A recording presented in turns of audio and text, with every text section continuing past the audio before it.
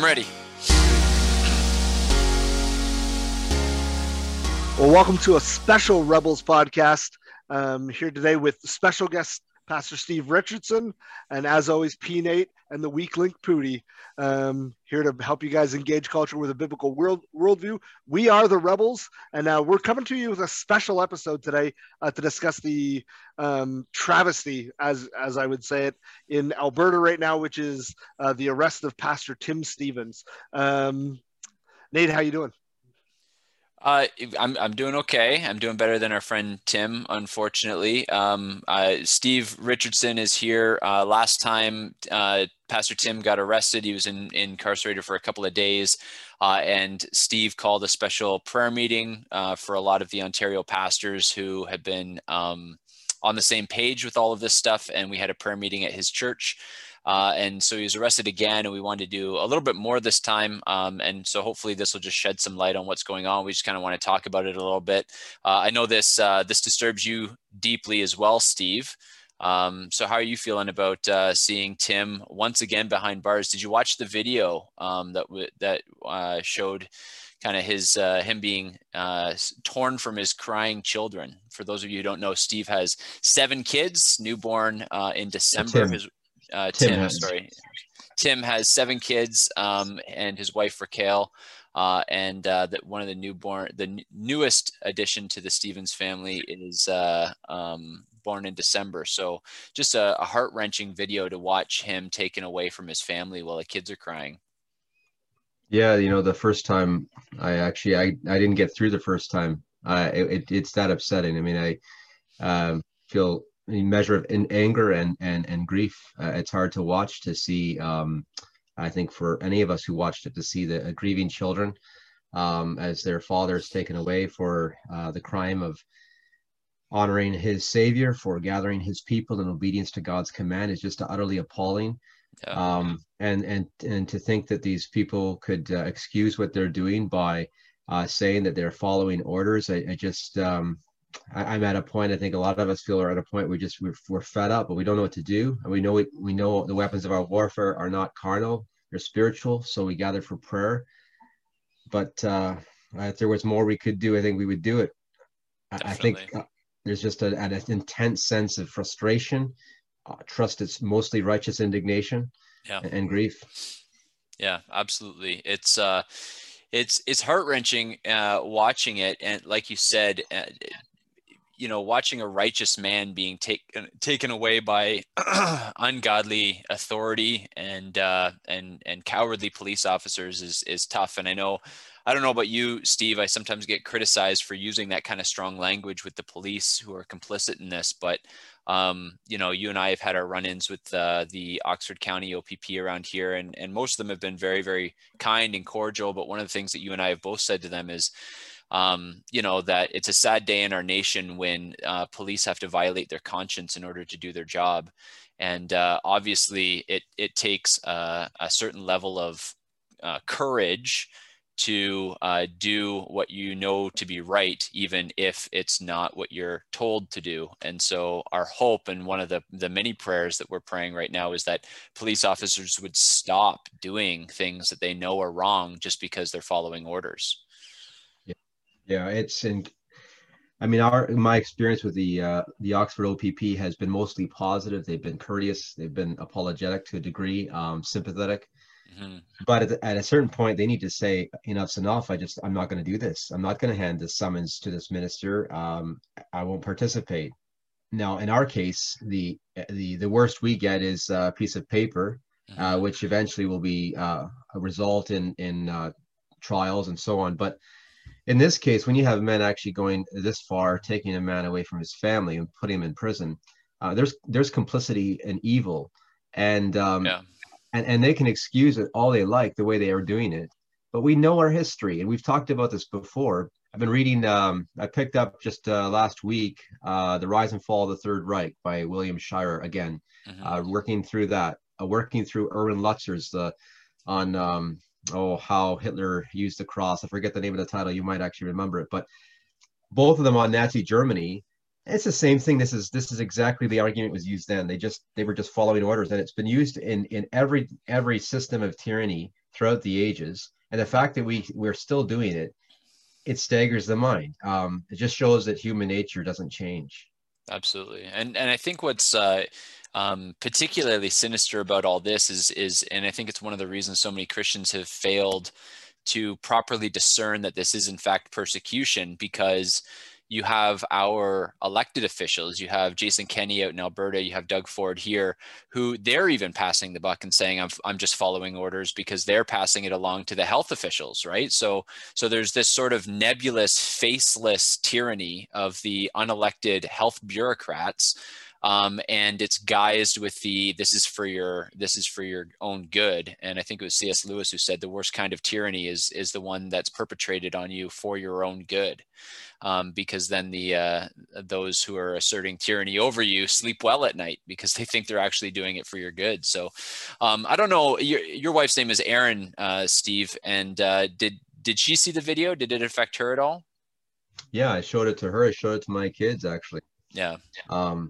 It was sobering for all of us. For sure. I had plans the night we had a prayer meeting on Monday night when we learned this.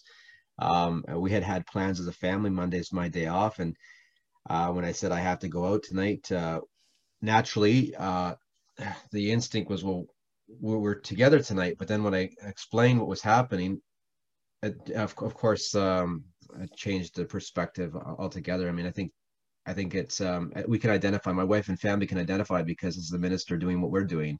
Yeah. And if we were in Alberta, it would be us, right? So back, to your point, I just wanted to touch on that. You said about talking about the justification from the health and safety of the people. Just been reading about the way in which Hitler was a master of using that very language for the protection of the people. And this is how their freedoms were initially taken from them, the liberties temporarily, and then, of course, over time, more and more were taken from them. So if we think that in the name of safety, whether it's because we're afraid of perhaps somebody who is out on a hate crime spree, or because of a virus that we're told is deadly, if we think that it's okay for them to take a few liberties here and there, we're fooling ourselves, and before long, we're going to lose everything. Yeah, absolutely.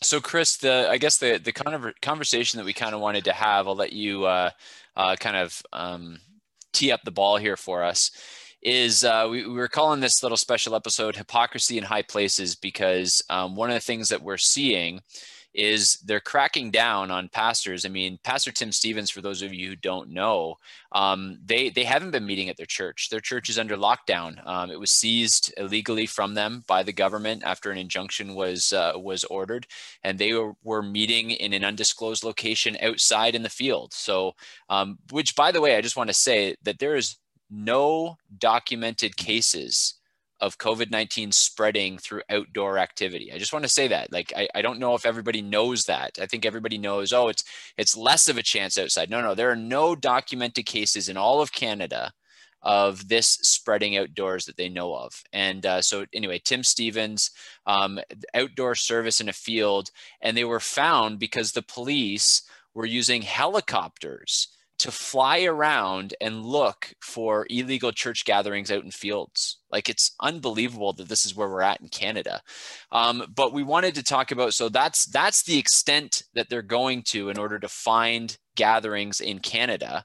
But we're watching the hypocrisy, because the people who are signing these orders, the people who are enforcing these things, the people who are leading us, they're not following their own rules at all. And so we just want to kind of shed some light on the hypocrisy that's going on. So why don't you tee up that conversation there for us, Chris? Yeah, this is basically, we've seen this all throughout history. I can't think of the French lady who said, "Who let them eat cake."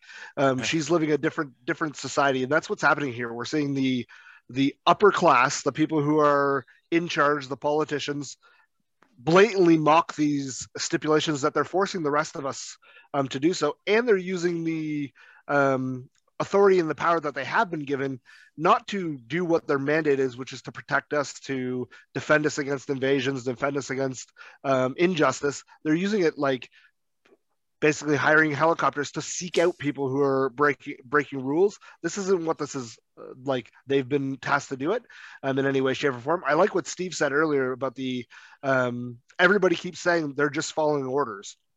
but at some point somebody needs to be the one giving the orders. So like, let's trace that back, but like that's our defense too.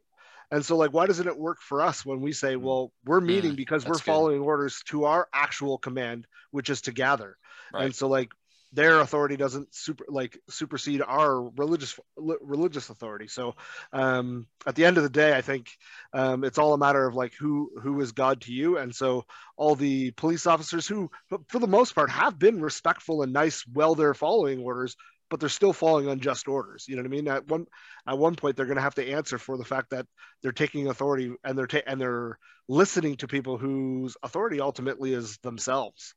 Yeah. And we're not. The thing that's, sorry, I'm going off on a tangent now. The thing that's ticked me off the most about this is the pictures from the G7 with Trudeau and the Queen and Biden and all these people sipping cocktails, not masked, within 2 feet. Because at the end of the day, we have plenty of people in our church who would still argue this isn't persecution, that this isn't, that this is all for safety. And then we see our leaders blatantly not following the same guidelines. They're not even being consistent in their worldview here. And at that point, if they're not consistent in their worldview, then why are we listening to what they're saying? We've been saying this the whole time. We can listen to we're listening to health officials about what's happening with COVID, but these are the same people who have been trying to kill our babies for years, want to murder our old people, and say that boys can be girls. And at this point, like, at what point do we just say this isn't about health at all? This is straight up persecution. Well, what was what happened last week? The narrative has been all along that this is for your health and your safety, and not just mine but yours. And so all these rules, if we would just follow them, then we would all be healthier. And then last week, it was decided by the premier that we could temporarily set them aside so that all these people could come together. First of all, there was a vigil, then there was a funeral. How many people were at the funeral? I saw the report that said thousands of people were there. Yeah. So just for our listeners who who weren't aware of this, there was a Muslim family that were hit by a car. 3 generations of this Muslim family that all suffered losses. 9-year-old boy orphaned. It was a tragic event. London, Ontario, which is just about half an hour to the west of where Steve and I pastor. And so what happened was Doug Ford wrote some special legislation so that this event was sort of a protected event. Last I heard, there was somewhere between 5,000 and 7,000 people at the vigil and close to 10,000 people at the funeral. Right. That all happened last week. So that's the story just that Steve is alluding to. Keep going, Steve. Yeah. So interestingly, there was, from what I could tell, no outrage from those who ordinarily express outrage at the church. No concerns expressed by anyone, from what I could see in terms of the health hazard. Premier was there, I believe. Prime Minister was certainly there. Both. And so that's okay. Meanwhile, Pastor Tim Stevens gathers his congregation in the field. Helicopters are searching him, find him, and he's arrested and put in prison. Yeah, it's unbelievable. It's unbelievable. And so I want people, particularly anybody who's listening who has not felt like this is specific persecution, I just want you to grasp one thing. Because it was Mayor Ed Holder, a London mayor, and Doug Ford, who both spoke at the vigil. Both of them actually had speaking, and Mayor Ed Holder also spoke at the funeral. So I just want you to grasp this for a moment. Politicians can preside over funerals right now in Ontario, and ministers of the gospel cannot. That's right. It's illegal for Steve or I to officiate a funeral without restrictions with that many people, and it has been for 1.5 years. And yet a politician can preside over a funeral service. It's unbelievable. And you have people who continue to say that the church is not being mistreated at all. On top of that, so that's one story of some of the things that happen with the politicians here in Ontario. But in Tim's own neck of the woods, Jason Kenney is the premier out in Alberta. And I think it was 2 weeks ago now, a drone camera took a picture of him dining and sipping on some whiskey with his friends in a penthouse on a penthouse patio, not masked, not distanced, a dinner party of 20 some odd people. And essentially, and he apologized for it. He says it was a lapse in judgment. He's sorry. And I want everybody to hear what we're saying. I think all three of us, I completely agree with Jason Kenney's right to eat with whoever he wants, how many ever people he wants. We are all for the vigil, all for the funeral. People have a right to gather, and we don't want to restrict that. The point is that it's inconsistent to allow that and not allow church gatherings. And so you have Tim Stephens in prison right now for breaking the Reopen Act and the COVID restrictions in Alberta. Jason Kenney, all he had to do was issue a public apology. So this is the inconsistency that we want to shed a light on. And if you're as outraged as we are, we do have some suggestions. So if you're watching this as a video on Facebook, you'll see in the comments. If you're listening to this on the podcast, then we'll put it in the show notes. There's several things you can do. First of all, you can send actually a mailed letter to Tim Stephens in prison. It looks like he's going to be there until June 28th, which is his court date. He's under essentially the same orders that James Coates was, and that is that they put in his undertaking, they put stipulations that he would not gather his church for worship until all of this was over. Of course, he could not in good conscience sign that, and so they're holding him until his court date. So it looks like he'll be there. His court date is June 28th. So what's today, the 16th? So he's going to be in there for at least 12 more days.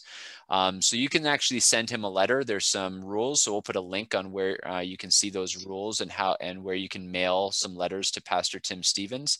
I would encourage you, have your kids draw pictures for him, write letters to him, encourage him. He's a faithful man, and he is instilling steel in the spines of Christians all over the country who are watching him. The second thing I would do is, and we'll put this as well, there's the number of the office of Jason Kenney, who's the Premier of Alberta. Phone and voice your displeasure there. And then for the police department that arrested him, phone and voice your displeasure there. Be kind, right? Be courteous. Be full of the fruit of the Spirit, but speak truth to those that are in power, and let them know that they will be held accountable for their actions. Anything else you wanted to add to that call to action there, Steve? I think that's good. I think there's certainly a need to also, I think there's a couple of emails that have been shared, and perhaps you can make them available after the program is finished. But there's two emails for the two detachments, the Calgary Police. So if you, complaints department, I guess, where they themselves have offered, they've said, listen, if you have any concerns about how these regulations are being carried out, let us know. So I would say this would be a good opportunity to let them know what we think. Yep. Of the not only the poor treatment of a man who is simply carrying out his the command of Christ, but also the gross miscarriage of justice, the unequal balances, the fact that one man gets given a path and another man is sitting right now in prison. Yeah, absolutely. Okay, I want to give each of you one more chance to speak. So those are kind of call to action for people who are listening and who, like us, are outraged at all this. But there's a whole group of people, and I hope that they're listening. I mean, maybe they've tuned us out. Maybe they've blocked us from their Facebook page or whatever.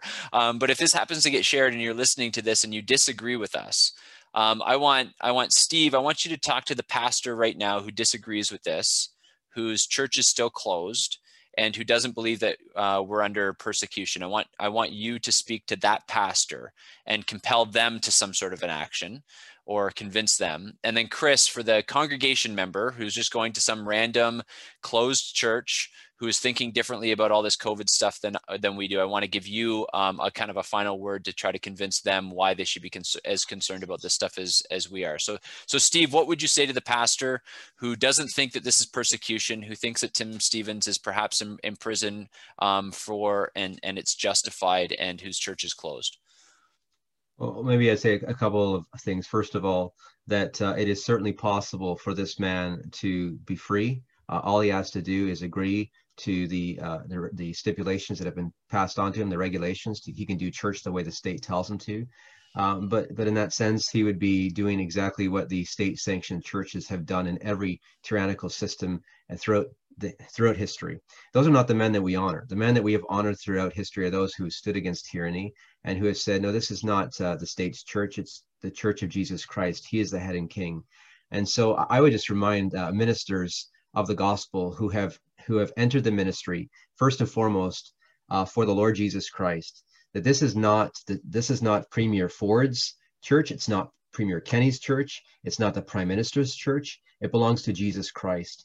And he gets to decide how he is worshiped, when he is worshiped. He gets to decide who gets to come in and who is turned away. Everything that happens is decided not by anyone, but by Jesus Christ. And so let's face that honestly, and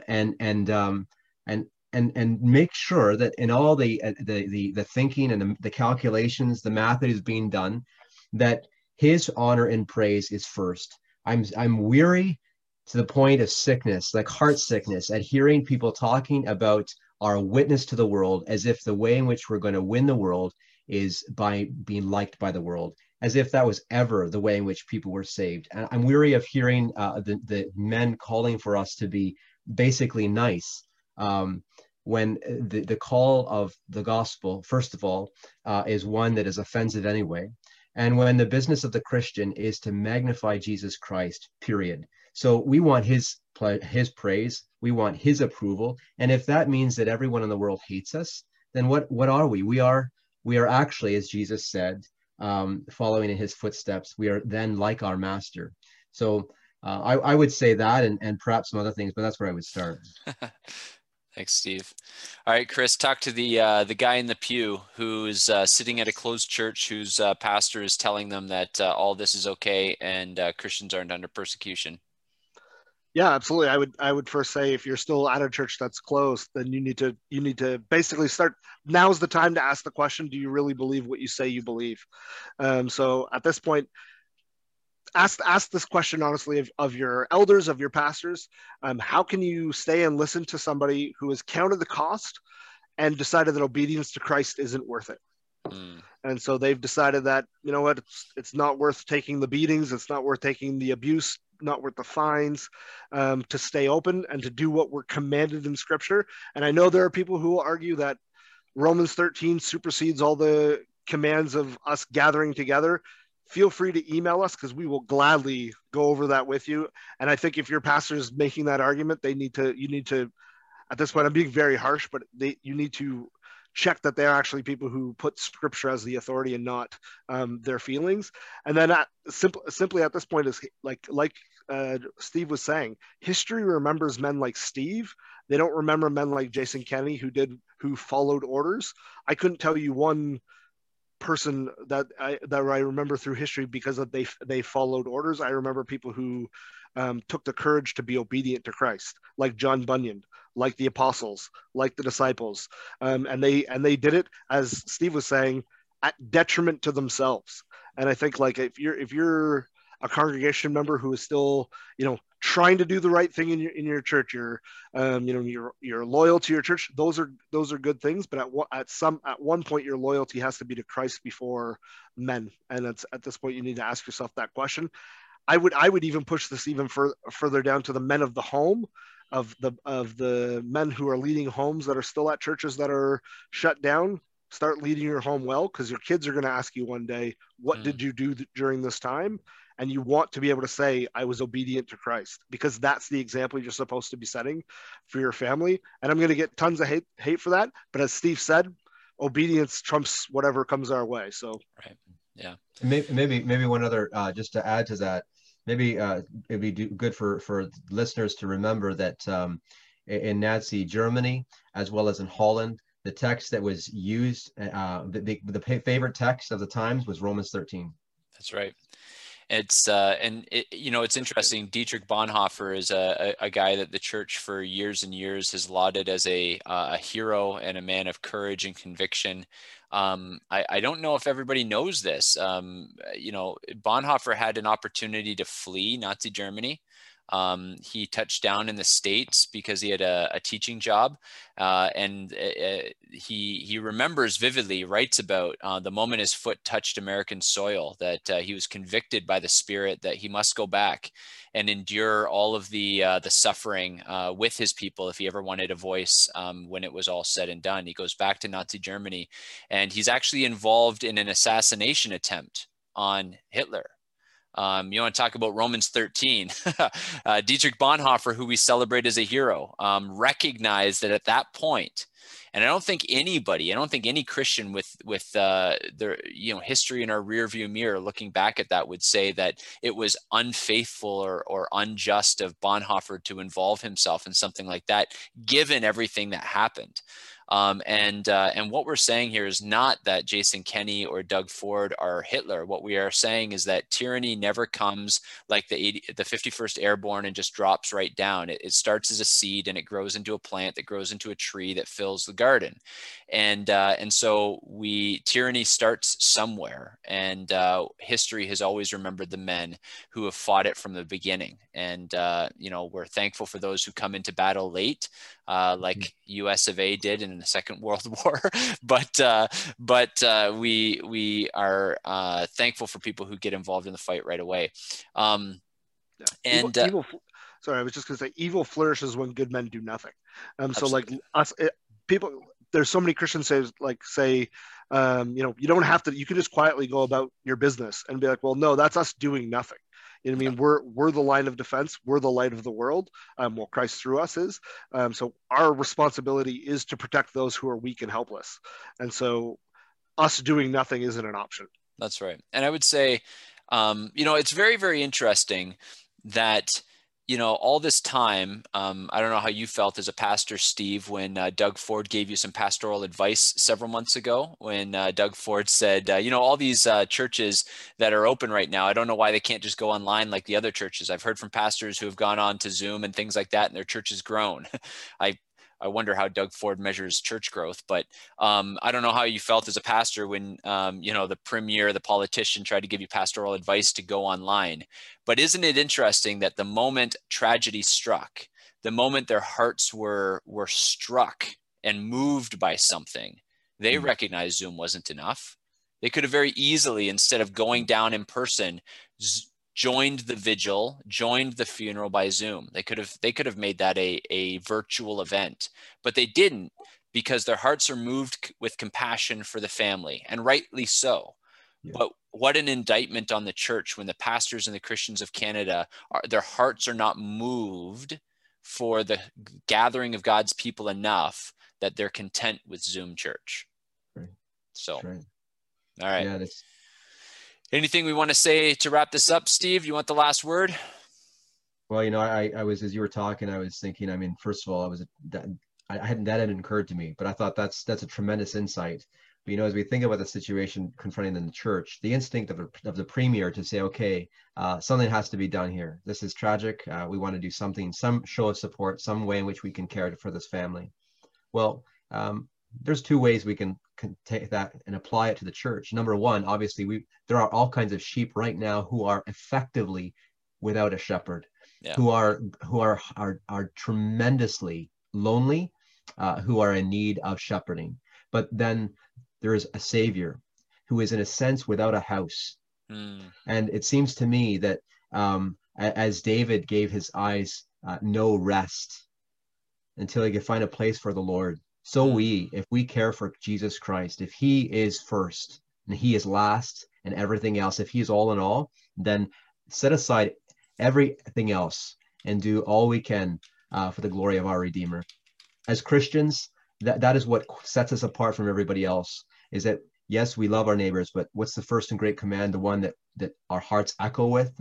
It is that we are called to love God with all our heart, mind, strength, and soul. It's interesting as you're saying that. It just reminded me of when Jesus says, foxes have holes and birds of the air have nests, but the Son of Man has nowhere to lay his head. Right? There's this.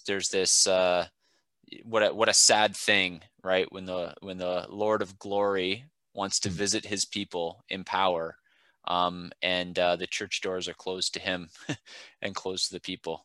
Yeah. Praise does not await him in Zion. Not right now. That's right. So open your churches, get to an open church, praise the Lord Jesus Christ, pray for Pastor Tim Stevens, and pray for our nation. All right, guys, thanks for joining us for this special episode. Thanks for joining us, Steve, and we'll see everybody later on. Bye, guys.